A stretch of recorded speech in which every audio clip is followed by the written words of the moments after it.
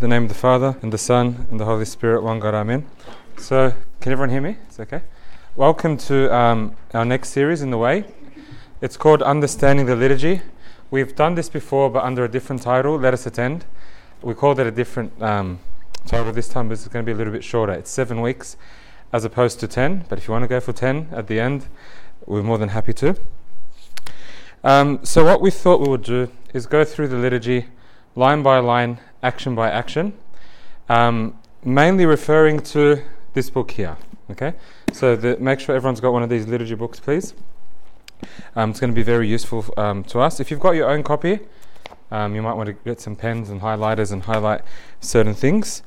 What we want to focus on over the next 7 weeks is going through the liturgy, but I don't want to spend or emphasize too much the symbolism behind certain things, because sometimes the symbolism is very contemplative, which is fine, but we could end up really going on a lot of tangents. I'll give you a very simple example. We have candles here, right?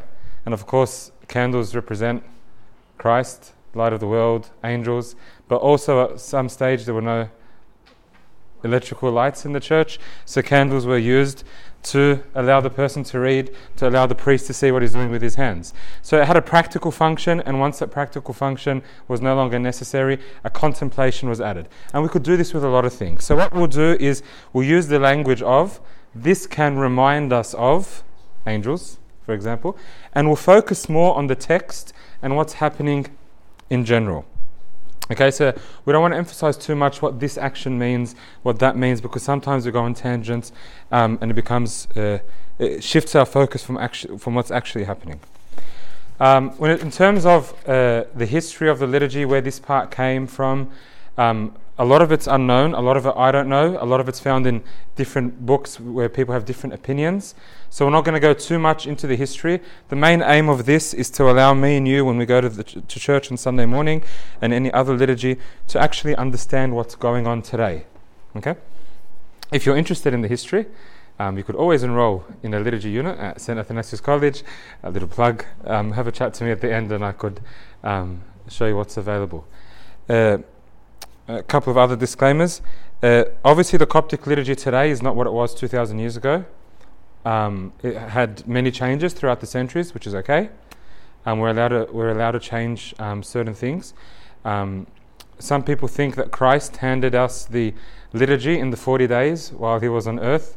Obviously not, because if you look at the earliest Christian liturgy, it was significantly shorter than what we have today. So were the fasts. The fasts were shorter.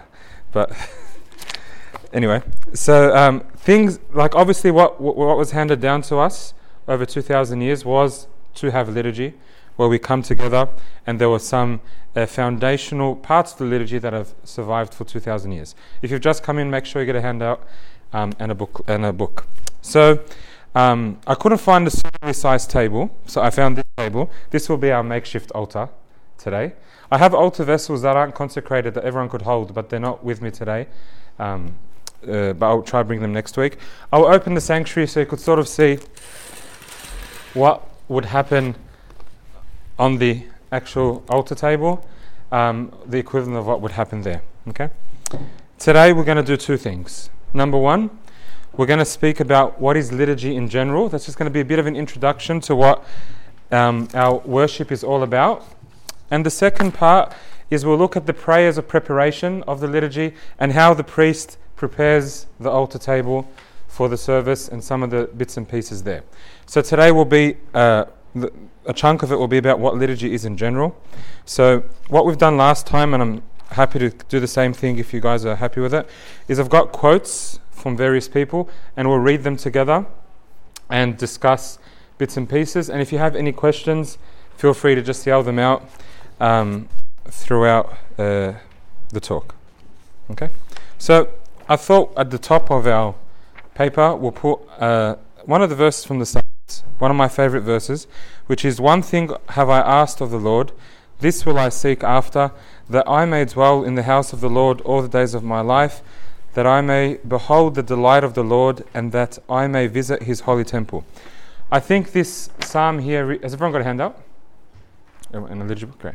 I think this particular verse from the Psalms really captures what the liturgy is about. It's a joyous gathering. It's like that lovely verse in the Psalms that says, I would rather be a doorkeeper in the house of the Lord than a dweller in the tents of the wicked.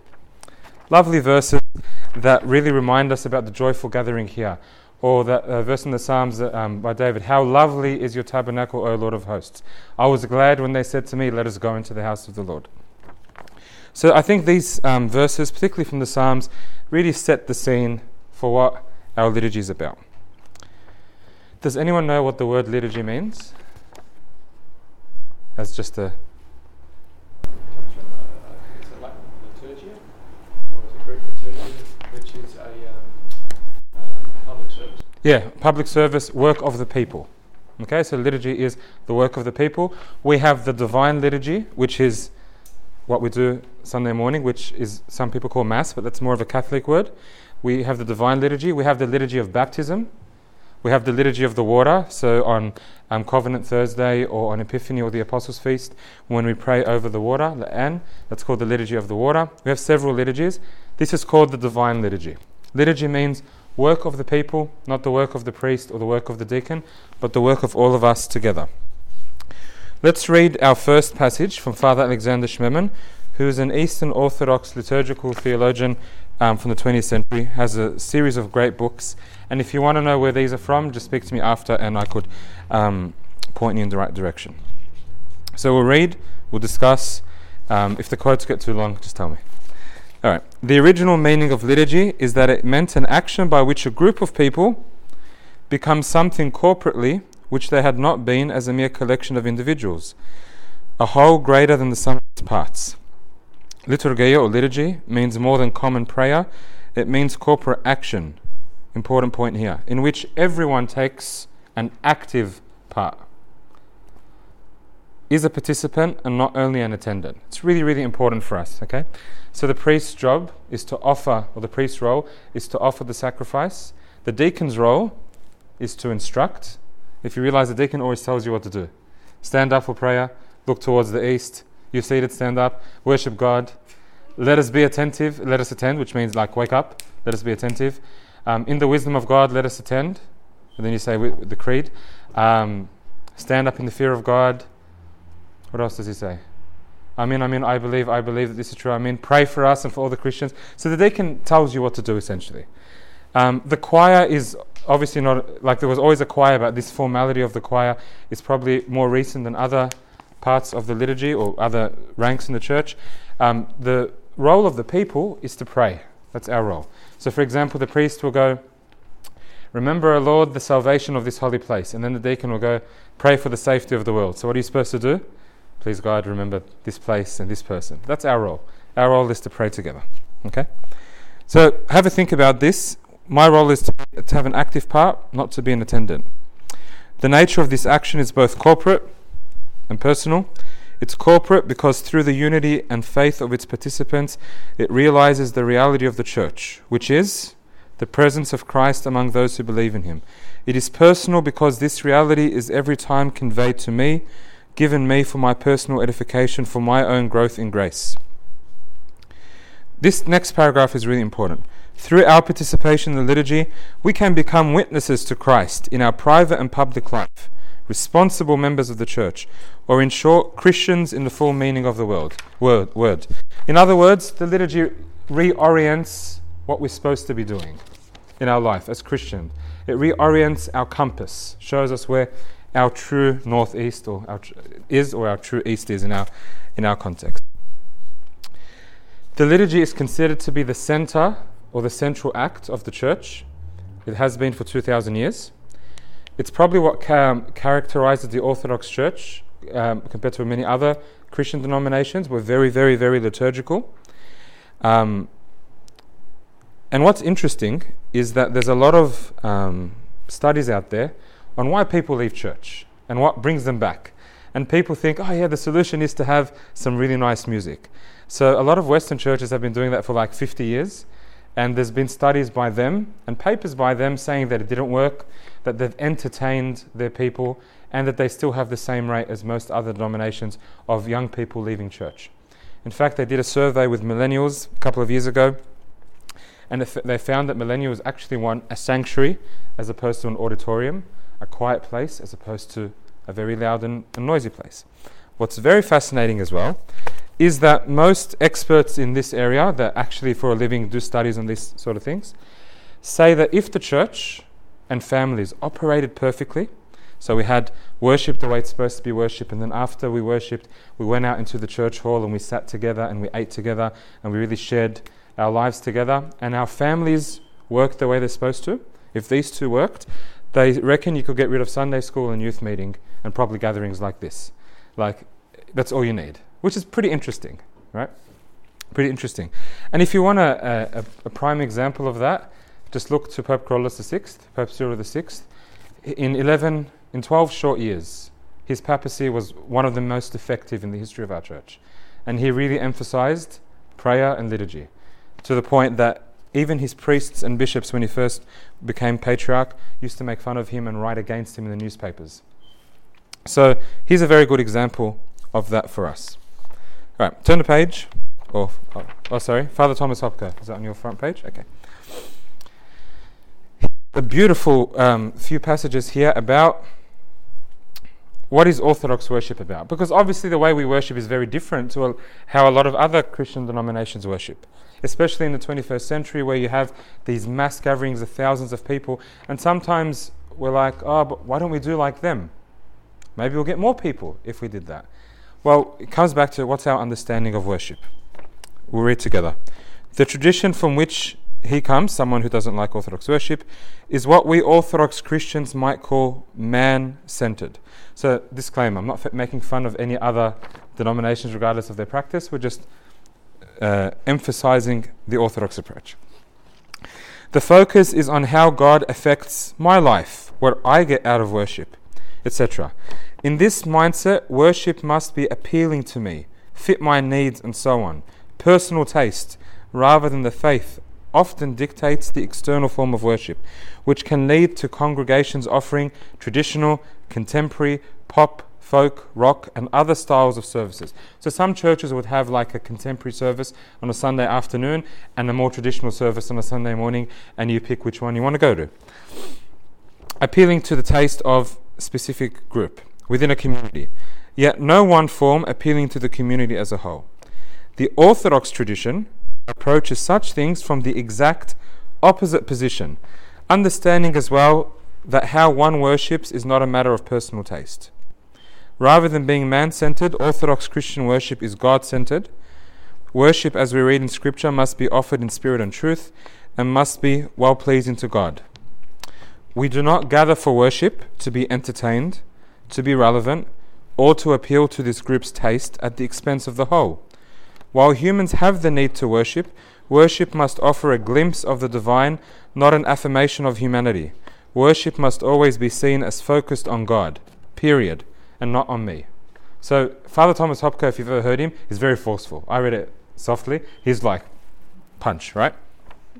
Let's summarize this in layman's terms. What's he trying to say? He's trying to say I don't want this to sound like this, but what he's trying to tell us is when we come to worship, we leave our egos at the door. And it's not about me. Sometimes, we go to church and we walk out, we go, that was awesome. Like it was good service today. His mentality is that's beside the point. It's always a good service because Christ is on the altar. It's always good, So his understanding is if you walk out saying, it was a bit boring today, he would turn around, Father Thomas, he would turn around and sort of say, it doesn't really matter. It doesn't matter if you were bored or not. It's not about me. It's about God. That's a really tough message in the 21st century, especially where else do you hear a message where people say, it's not about you. It's not about how you feel.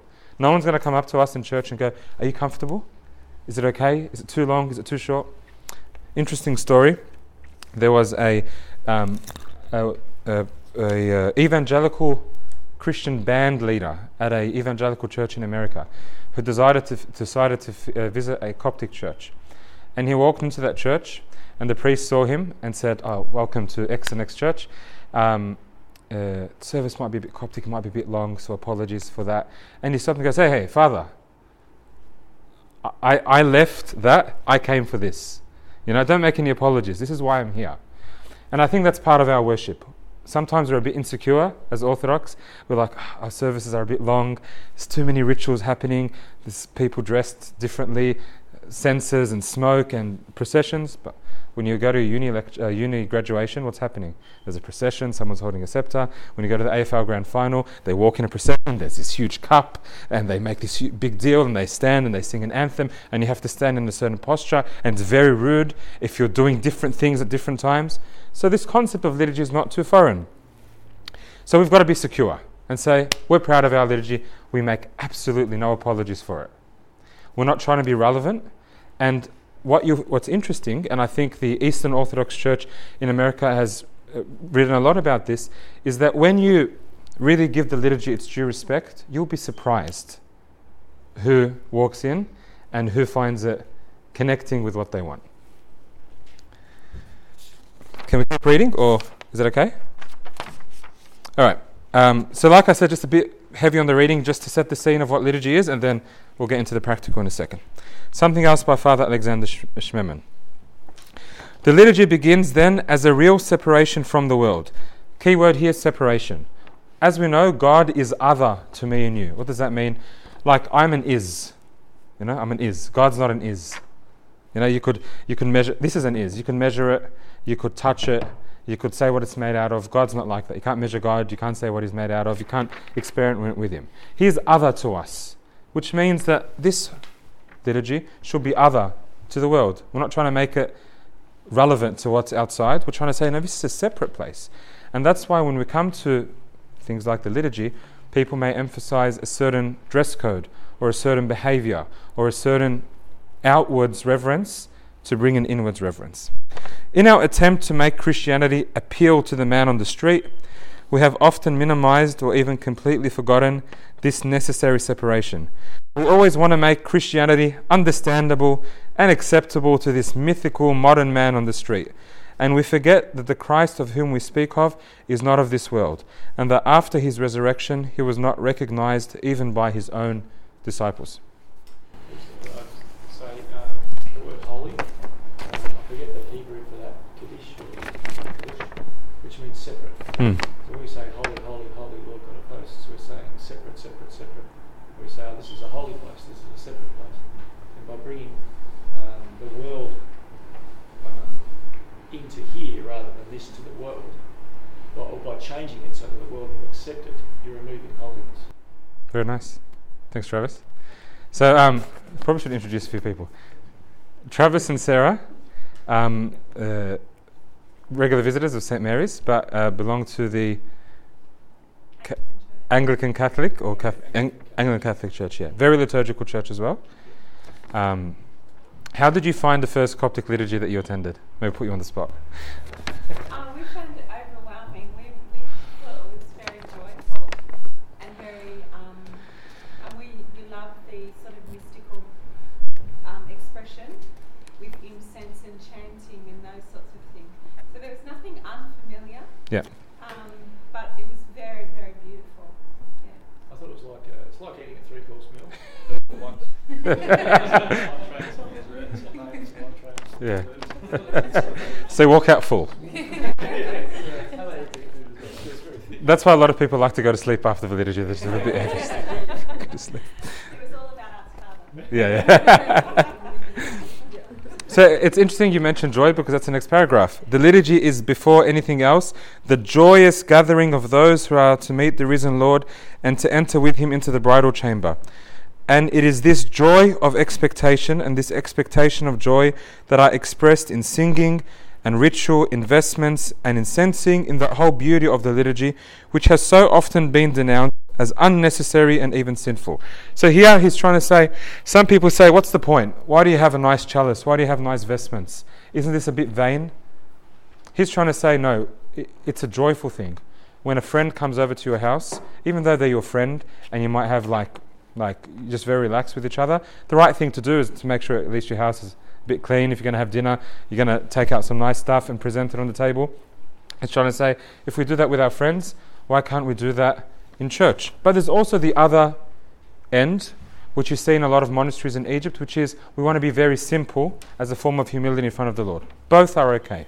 And we see both in our tradition. Unnecessary it is, for indeed we are beyond the categories of the necessary. It's obviously not necessary to have this beauty, but we're beyond necessary. Beauty is never necessary, functional or useful. And when expecting someone whom we love, we put a beautiful tablecloth on the table, decorate it with candles and flowers. We do all this not out of necessity, but out of love. It's interesting because Father Alexander's wife wrote a book about him called My Memories of Father Alexander, and she speaks about how he used to just go to church really early, unnecessarily early, and just do random things around church that didn't need to be done. Like he'll walk around the sanctuary and he'll be like, he just likes to be there, right? So this is someone who's experienced that joy, and that's something that we could all experience.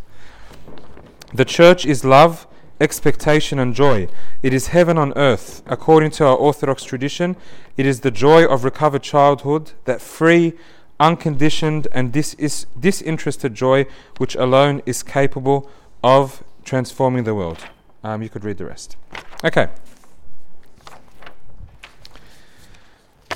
Do you have St. Irenaeus next on your paper? Yeah, okay. So St. Irenaeus from the 2nd century, one of his quotes, or slightly paraphrased, our opinion is in accordance with the Eucharist, and the Eucharist in turn establishes our opinion. In other words, if you want to see what we believe, look at our worship. If you want to see how we worship, look at our belief. They're not separate, they're connected. Meaning what?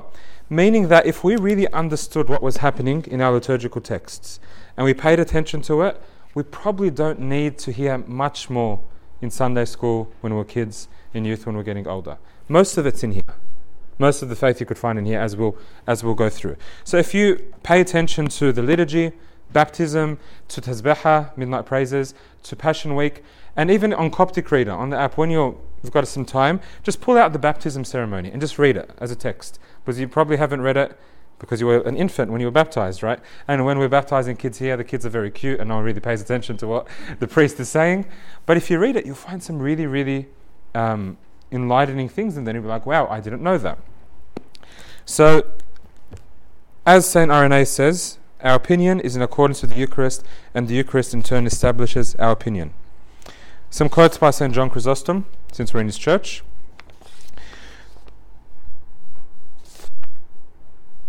Just for time, go to the second paragraph. Whenever you hear the words, let us pray all together, or the Coptic version of that is Ishlil, okay? Whenever you see that the curtain draws up, consider that heaven is let down from above and that the angels are descending. So this isn't symbolic, it's actually real. The church believes that when we start the liturgy, we are in heaven. Not symbolically, but actually there. But you will say to me, he says, I am a sinner, I cannot come. So sometimes you say, I'm not worthy, shouldn't come to church. Look what he says. Then if you are a sinner, come, that you may cease to be one. Like they say, the church is a hospital, Christ is the doctor, communion is the medicine. A sick person doesn't stay away from the hospital, they come to the hospital. Tell me, who is there among men without sin? Do you not know that even those close to the altar, the priests and deacons, are wrapped in sins? And as we'll look at today, what Abuna says before he begins the service really emphasizes this point, that no one is worthy to be in church or to have communion or to be around the altar, but God is the one who makes us worthy. For they are clothed with flesh, enfolded in a body, as we also who are sitting and teaching upon this throne are entangled in sin. But not because of this do we despair of the kindness of God, and neither do we look on him as inhuman. And for this reason has the Lord disposed that those who serve the altar shall also be subject to these afflictions, so that from what they too suffer, they may learn to have a fellow feeling for others. So trying to say we're all in the same boat.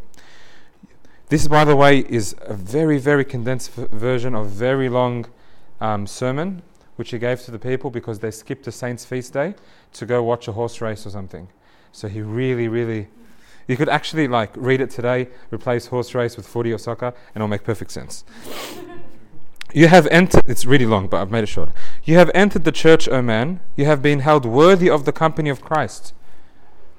Look at this. Go not out from it, unless you be sent. He's trying to say, if you leave church, if you stop coming, don't leave unless someone has sent you out. In other words, unless the church has said, don't come back, which it doesn't do. Big words. For if you go out from it without being sent, you'll be asked the reason, as if you were a runaway, or in some translations, a fugitive. You spend the whole day on things which relate to the body, and you cannot give a couple of hours to the needs of the soul. You go often to the theatre. This is in 4th century, by the way. And you will not leave there till they send you away. But when you come to the church, you rush out before the divine mysteries are ended. Be fearful of him who has said, he that despises anything shall it be despised. Were you to stand in the presence of the king, you would not even dare. But when you stand in the presence of the Lord of all, you do not stand there in fear and trembling, you laugh, provoking him to anger. Do you not see that by this conduct you provoke him more by your very sins? God is not wont to be as angry against those who sin as against those who, when they have sinned, feel neither sorrow or regret. So he is talking about our conduct in church. If anyone ever gets the chance to be in Egypt, please visit the monastery of St. Macarius on a Sunday morning and just watch the reverence that they give to the church. It's beautiful. Remember Bethanius was here last week, as you all know, Bishop of St. Macarius Monastery, and we asked him, like, how did you get there? How is your, like, you go in there, you feel like you can't talk. It's different. It's just you can't describe it. The way the monks conduct themselves is just perfect. And he really emphasized that outer reverence breeds inner reverence. So standing still, not talking, having your phone off completely, not moving, closing your eyes. And he sees that in his monastery. And when you go, you could actually feel it. It's like you could touch it. Even to the point where he says that in his monastery, the tradition is when the priest says, lead us throughout the way into your kingdom, the monks, in order of ordination or consecration as monks, enter through the side sanctuary and congregate around the altar. And as the priest is doing the fraction, they just have their eyes down. They're just not going to look at the body of Christ, just down. That's why sometimes when Abuna comes out, he'll cover the pattern with a veil. They have that reverence there. And they have that reverence even after the liturgy. He said when he became a monk, he saw one of the elders, and after they had communion and took the water, they were blessed with the water, and then they took the barakah, the bread. He saw one of the elder monks and said, Abuna, and he ignored him. The elder monk just like this. And then in his monastery, they go from there to the refectory, where they have a meal. They sit together, the elder reads from the Paradise of the Fathers, and they eat in silence, and they pray, and they're dismissed. And once he finished that, the elder went up to him and said, sorry, Abuna, we hadn't finished the liturgy, I couldn't speak. So in his mind, the liturgy actually, as we also see, continues after they leave the church. Because from the beginning, and we'll see this later on, even when you look at the early church, at times of the apostles, the liturgy and the agape table, the meal that we have, weren't disconnected, they were connected. Sorry, I'll go off in tangents, but we'll come back. There's a monastery in Greece where they have the church, like, see, this is the church, this table here, okay? And the altar is over here, right? So this is the middle aisle, and the altar is here. Then you exit the church, there's a courtyard, and then this is where they eat, right? And the head table is here, so that when the head of the monastery sits at the head table, looking that way, and all these doors are open, what could he see? The altar.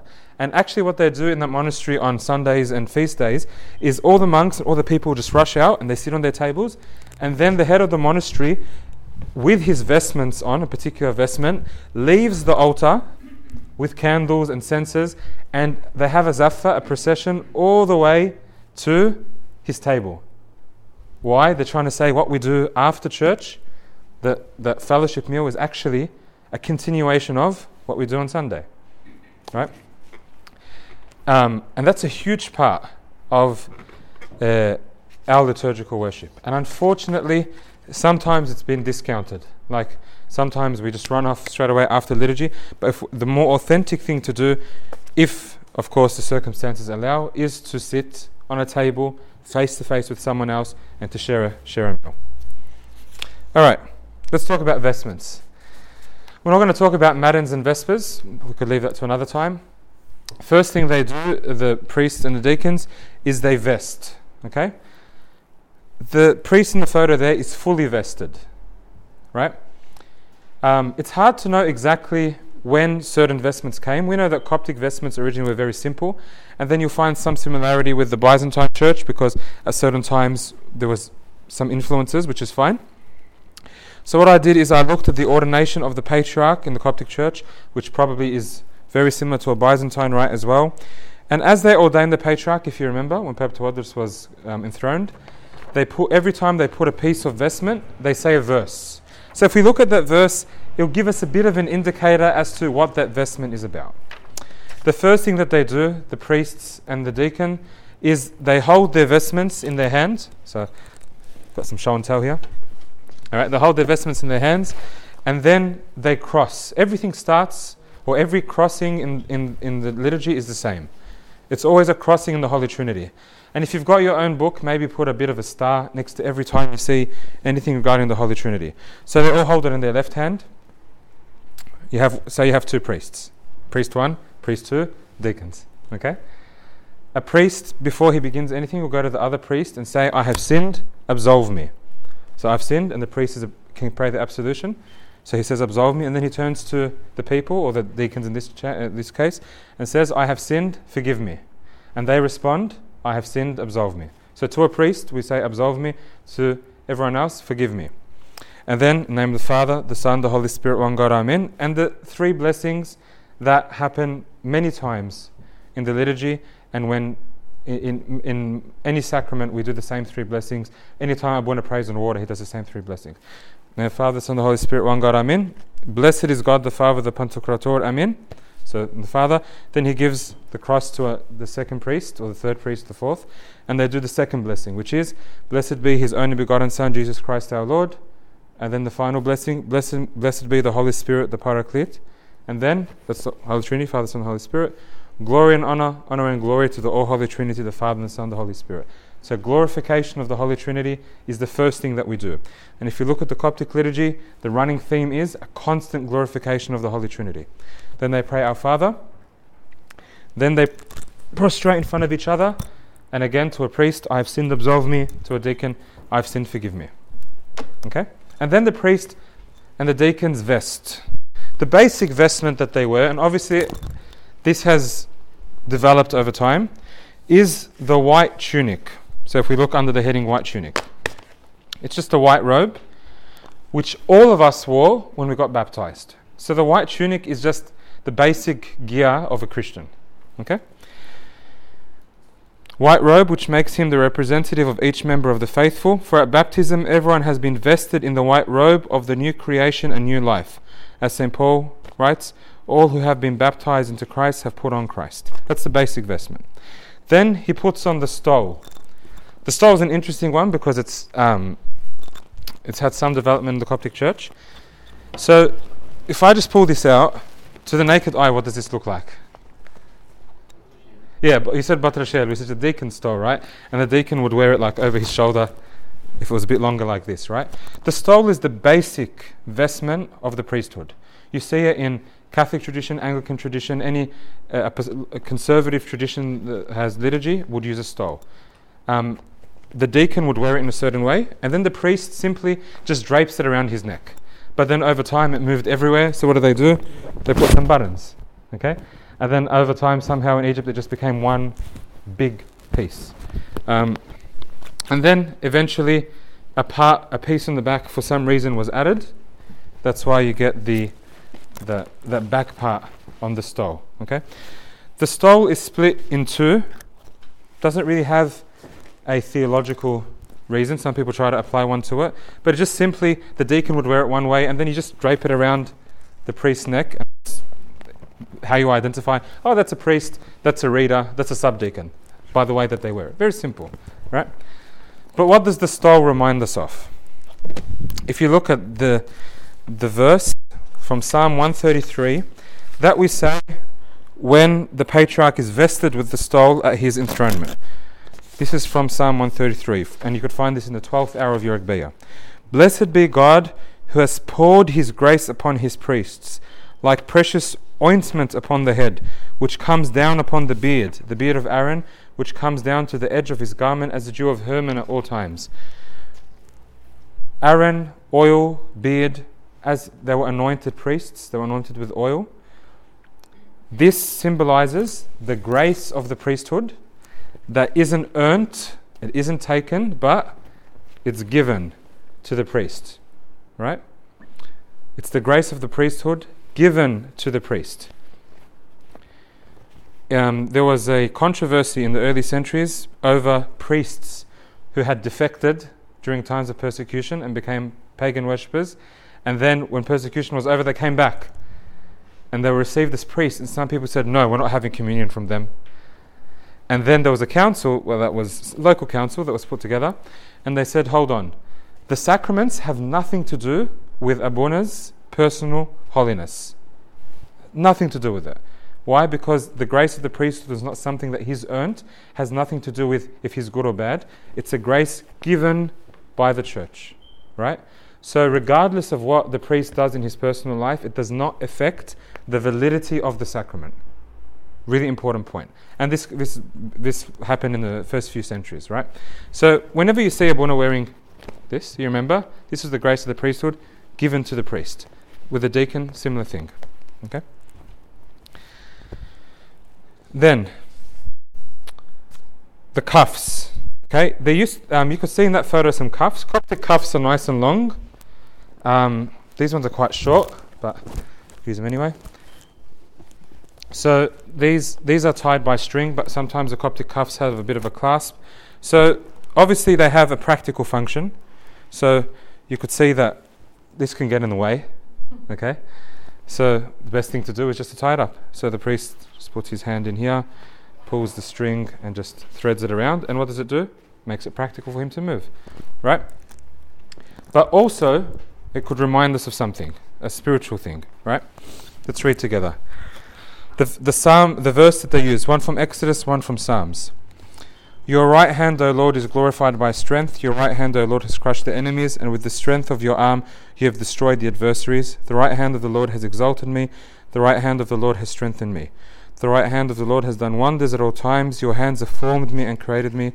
Give me understanding that I may learn your commandments. Those who fear you shall see me, and they shall be glad at all times. St. John Chrysostom says something beautiful. When you see the priest administering the Eucharist to you, do not think that the priest does this, but consider rather that it is Christ you see stretching out his hand, not symbolically, but actually happening. So when you see the cuffs on, it's a reminder to me, I am receiving communion from the hand of Christ, not from the hand of the priest. Sorry? I've never seen. Yeah, they're coming back in use, but yeah, coming back in use. But the Coptic ones will come up a little bit higher, yeah. But they're very, very practical, because sometimes this really gets in the way. Okay. So the cuffs or the sleeves are a sign that the priest's hands are no longer his, but Christ's. He will bless the priest, and we will receive the blessing of Christ. But it's Abuna blesses with his hands, but it's not his blessing. It's Christ's blessing. Okay? Next, the belt. Okay, you could see a belt in that picture there. You've probably seen belts on bishops, but priests originally would wear belts as well, right? So they could either have clasps at the front, or they could be tied from the back. Obviously, there's a bit of a practical function to them. If you could imagine the stole, when it used to be just two separate pieces, just going everywhere, so the best thing to do is tie it around, and it will stay where it's supposed to be, right? What's the associated verse here? Psalm 18. Blessed be God who has girded my loins with strength and made my paths blameless at all times. Belts, girdles have always been a sign of obedience, readiness, submission.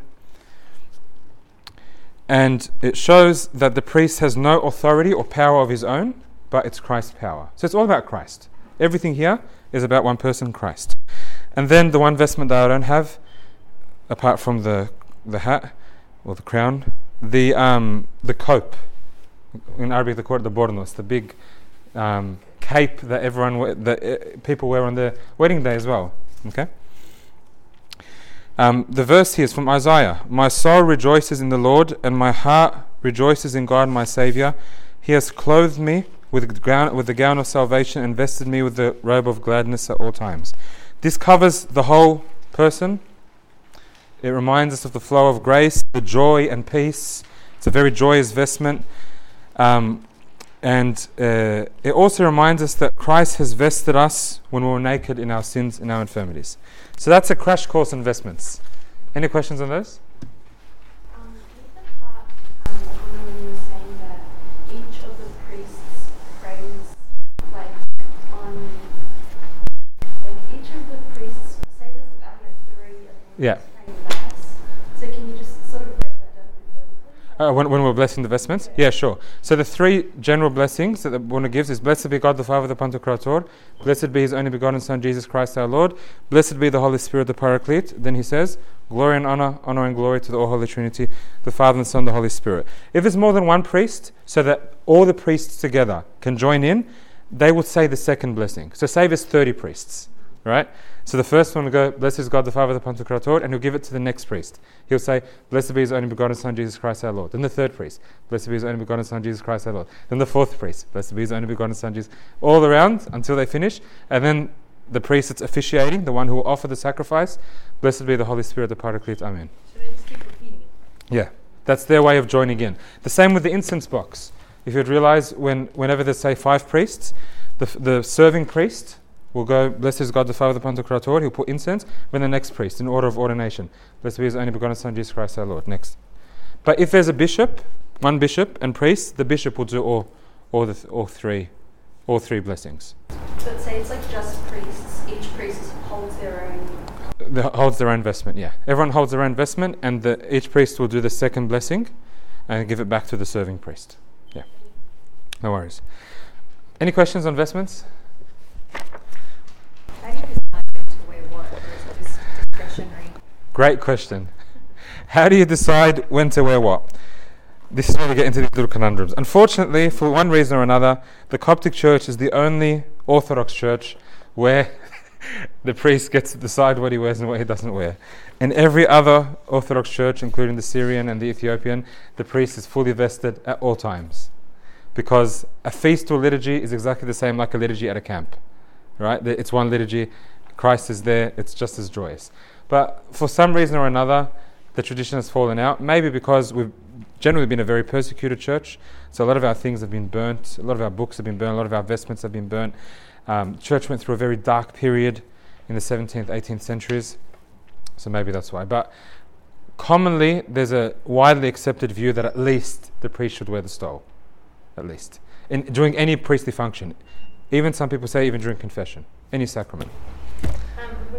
We spoke about the white tunic. Just show what differentiates that from the black tunic. Yeah, so the white tunic is a vestment. It's something that belongs to the liturgy. The black tunic is just uniform. Why is it a tunic? Because everyone used to wear a tunic. If everyone at that time everyone was wearing pants, everyone would probably be wearing pants now.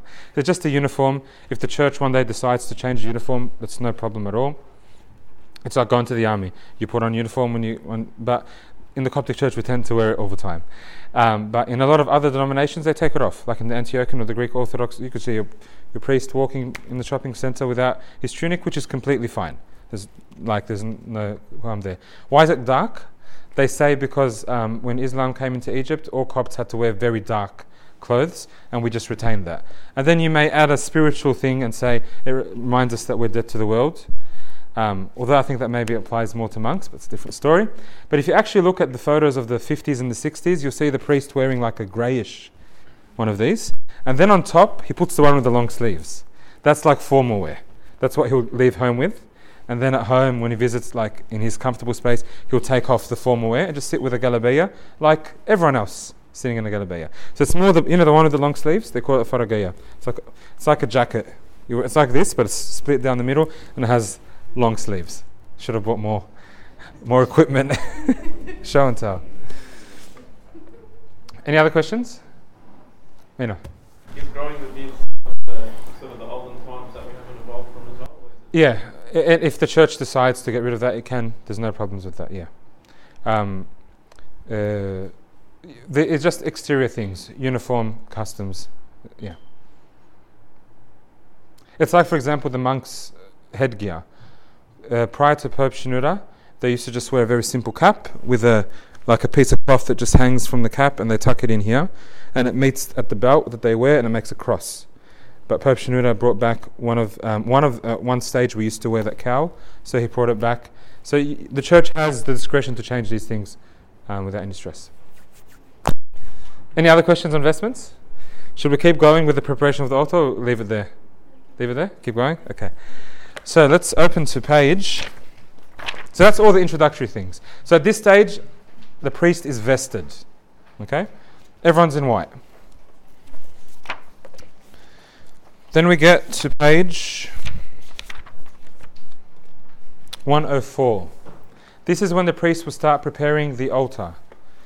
Now, during this time, the choir or the people will chant some hymns, very famous hymns, one on page 101. Again, glorifying the Holy Trinity. The liturgy is just one continuous glorification of the Holy Trinity. So on page 101, we worship the Father of light and His only begotten Son, and the Spirit, the Paraclete, the Trinity, one in essence. And then following that, a hymn to the Virgin Mary, which we also sing at weddings. We also sing this hymn at weddings. Then we get to page 104. It says here in red, this book's really good because it has the rubrics in there and they're pretty accurate. After this, it says, the priest kisses the hands of the brethren, the priests, and asks them to absolve him and pray in his behalf. So he goes to the priest, I've sinned, absolve me, before he starts. Then he ascends to the altar, and the deacon ascends and stands before him, and the priest places the vessels before him and signs them 3 times, as we'll see in a second. So he says a prayer. Pay attention, please, to the words of this prayer. This is the first thing that the priest says in the Divine Liturgy after Matins, okay? And look at the attitude that the priest is approaching the altar with.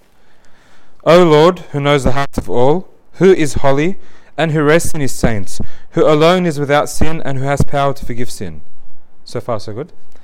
You, O Lord, know my unworthiness and unpreparedness and my lack of meetness for this your holy service. And I do not have the countenance, the face, to draw near and open my mouth before your holy glory.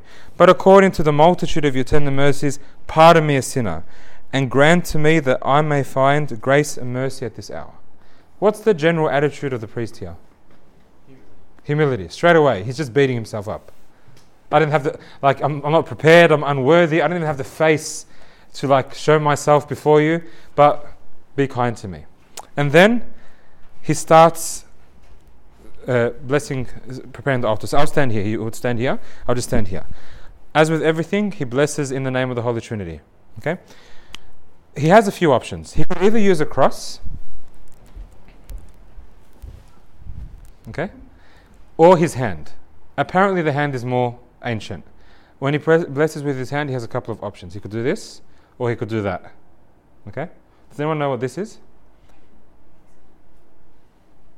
I've said it this way, but I think this is Trinity, and this is the Son coming down,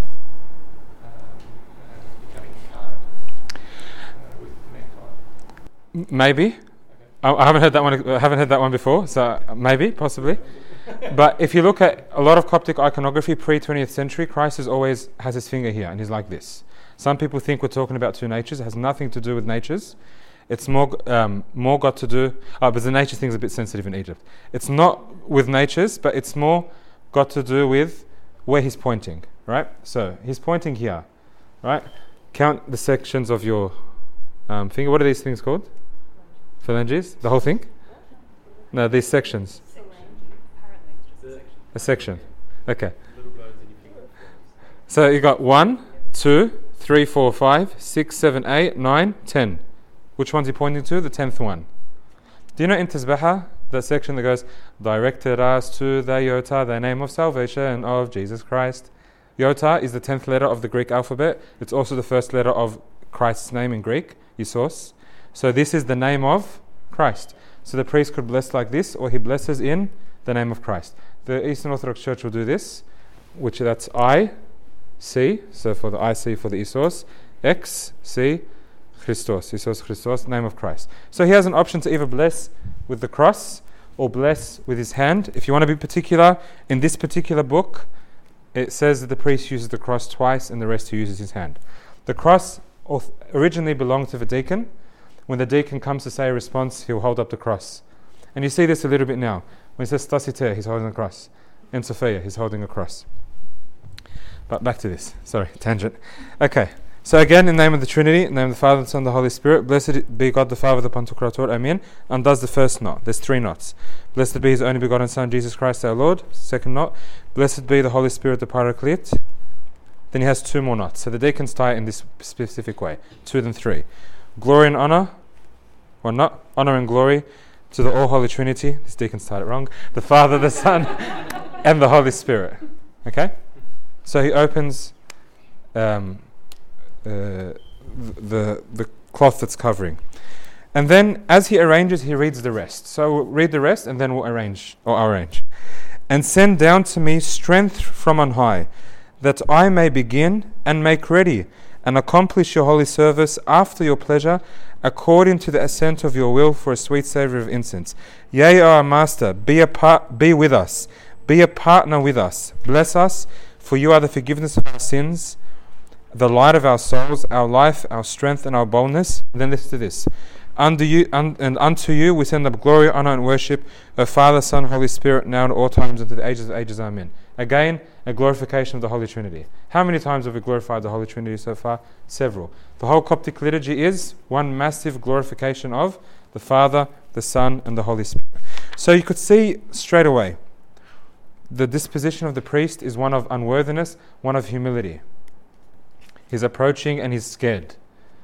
There's someone was telling me at one of the monasteries is the priest who prays like once a year, and he says when it's his turn to pray, he can't sleep the night before. He can't put himself to sleep, right? That's the disposition that one hopes for when they approach the altar. It's like one priest told me on his cupboard, he has a sign that says, his vestment cupboard, pray this liturgy as if it's your first and last. And that's something that could apply to all of us. Pray this liturgy as if it's your first and last. And then he begins to set up. So these vessels are consecrated with the Holy Chrism, okay, making them sanctified and set apart to be used in church. You're also consecrated with the Holy Chrism, making you set apart and only used for Christ, temple of the Holy Spirit. The priest only generally touches this, but you may say, how come I can't touch it? I have communion. This is not holy. It's about reverence more than anything, okay? So the first thing he'll do is he'll bring the chalice, he'll make sure that everything's clean, so he'll just wipe it. He'll put it in the chalice box. This is a few hundred years old. We didn't always have this, but possibly once the chalice was knocked over or something, so they thought, let's make a case for it. It's a very practical reason, okay? And then, this table is very small. I couldn't find an appropriately sized table, so I'll just have to make do. And then he'll cover with... Wow, the deacon who really put this back. I had no idea what to do. Okay. There we go. So great deacons will put it in the right order, so he just goes like that. Okay. And then he'll cover the chalice. Okay. That's called we call it the throne. The throne. Yeah, chalice throne, chalice box, chalice throne, yeah. Commonly known as the throne. We don't refer to it as the tomb, but if it reminds you of the tomb, that's fine. I'm sorry. Yeah. I'm not trying to turn this into a polemic. On the altar of an Anglican church, there will be the sanctuary, yeah, which is on the altar, and then there's, when you open it up, there's the curtains of the, and so that's, for example, on Easter Sunday, that will be open and bare, because that's the tomb is open and there's nothing inside, and that's what that sits on. So that's the one that's right at the back. Yeah. So that's Yeah. Western. So, yeah, that's different. Yeah, this is just to hold the chalice. Was that whole thing there? Yeah, the altar table, just there. Yeah. Originally, you wouldn't have this. You would just have the chalice on the table. But then this was added. I asked how old. It was like 300 years ago. That little box for us is like your whole sanctuary is actually like. You could look at it like that. Yeah. Okay. No, that's fine. But you reminded me of another place where that's the tomb. There's a contemplation on. We say, this reminds us of the tomb of Christ, but I think we get to that in 2 weeks. But thanks for that. Okay, and then he begins to set up the rest. So, for ease of use, this is the star. Okay, we could explain the star in a second. This is the spoon. Okay, so he'll just give everything a small wipe and place it to the north of the chalice. And then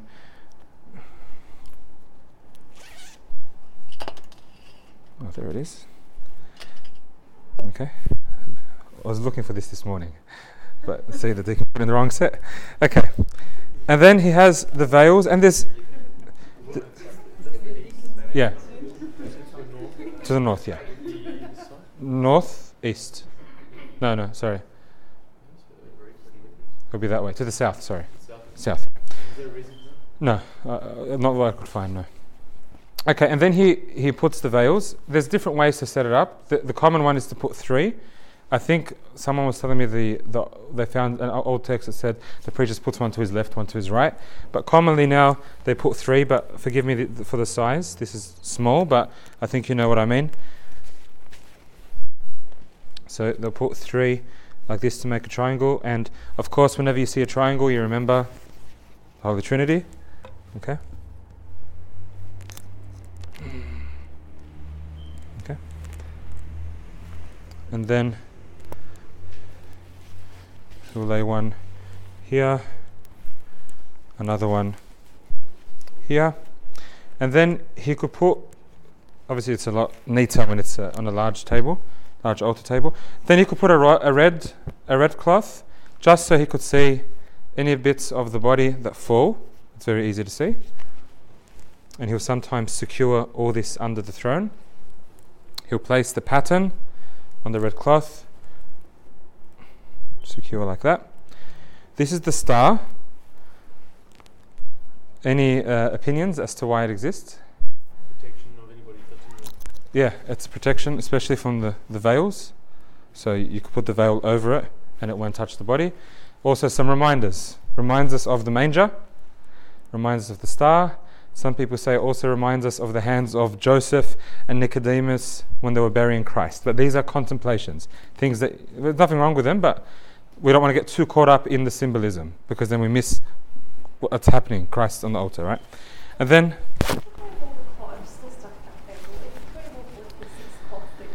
yeah, honestly, I tried to look that up. I couldn't find much info, and I've tried to ask anyone that different people that I meet about this. I couldn't find, but what I read somewhere was that he places one on his left, one on his right. I think originally it would be a lot less than this, but it's like, I look at it like a way of adorning the table of the Lord, making it part of that joyful celebration, if you want to say that. Then he places one like this. I'll show you one in a second, and another one. So triangle inverted like so, and then another one on top like so. Right? He's finished now. Okay? More cloth. There's the big one, of course, which will sit here to be used in a couple of weeks' time in our series. Okay? The big cloth called the prospherion, but we'll talk about that when we get to that. Right? So then, once he sets that up, he then reads the prayer after preparation. So there's a prayer before preparation, and there's a prayer after preparation. And that's on page 106. He says, O Lord, you have taught us the great mystery of salvation.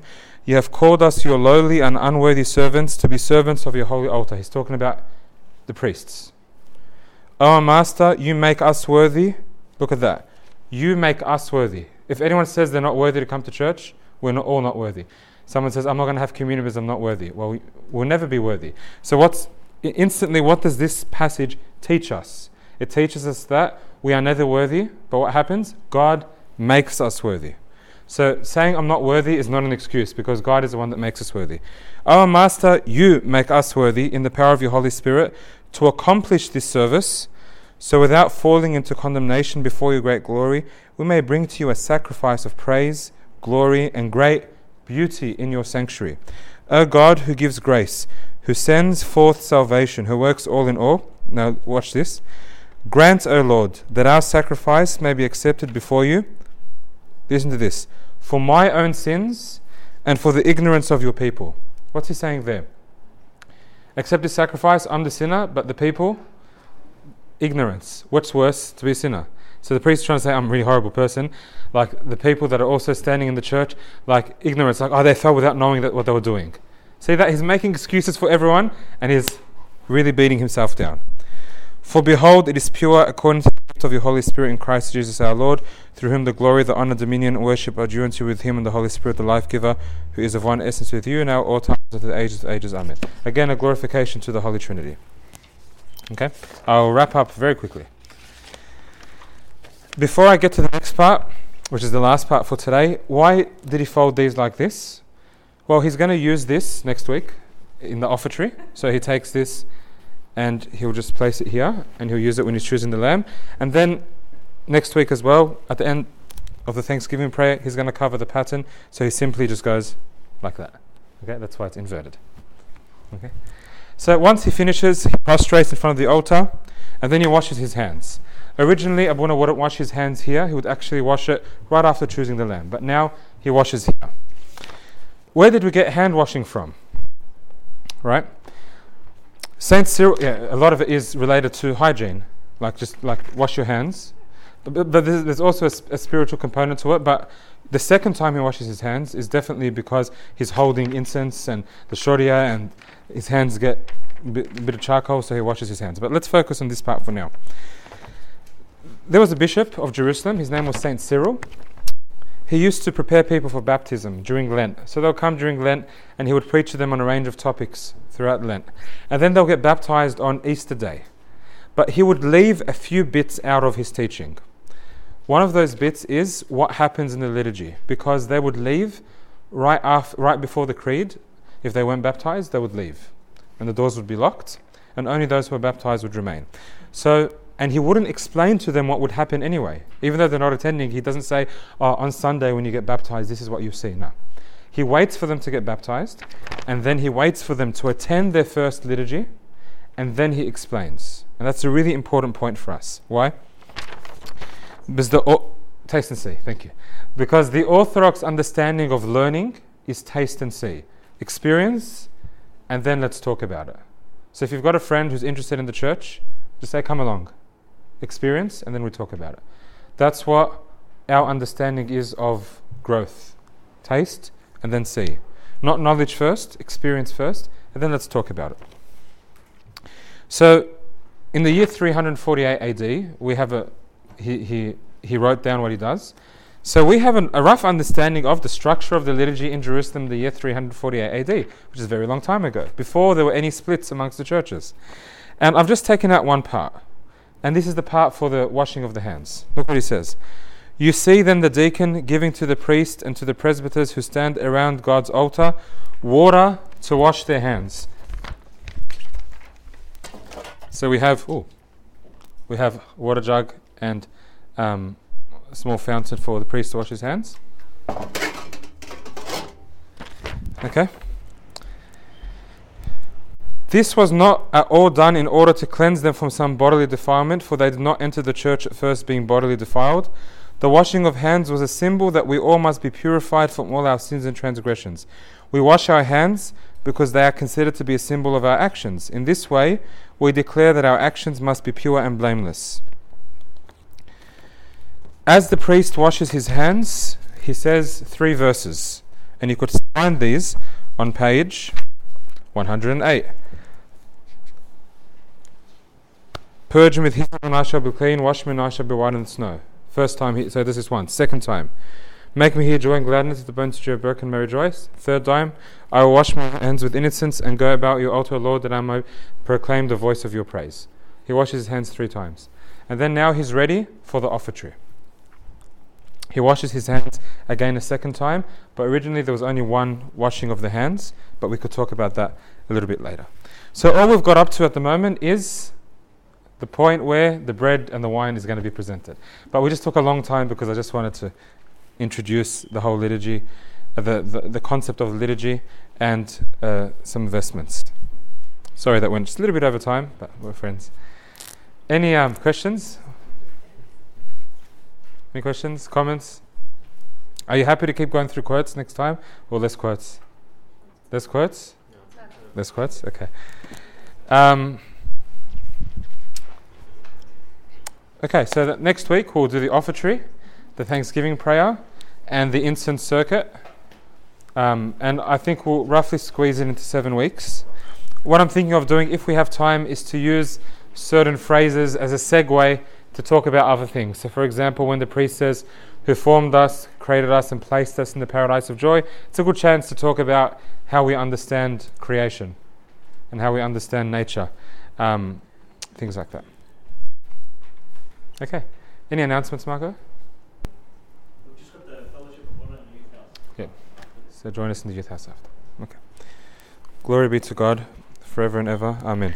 We'll say the Lord's Prayer and then we'll go to the youth house.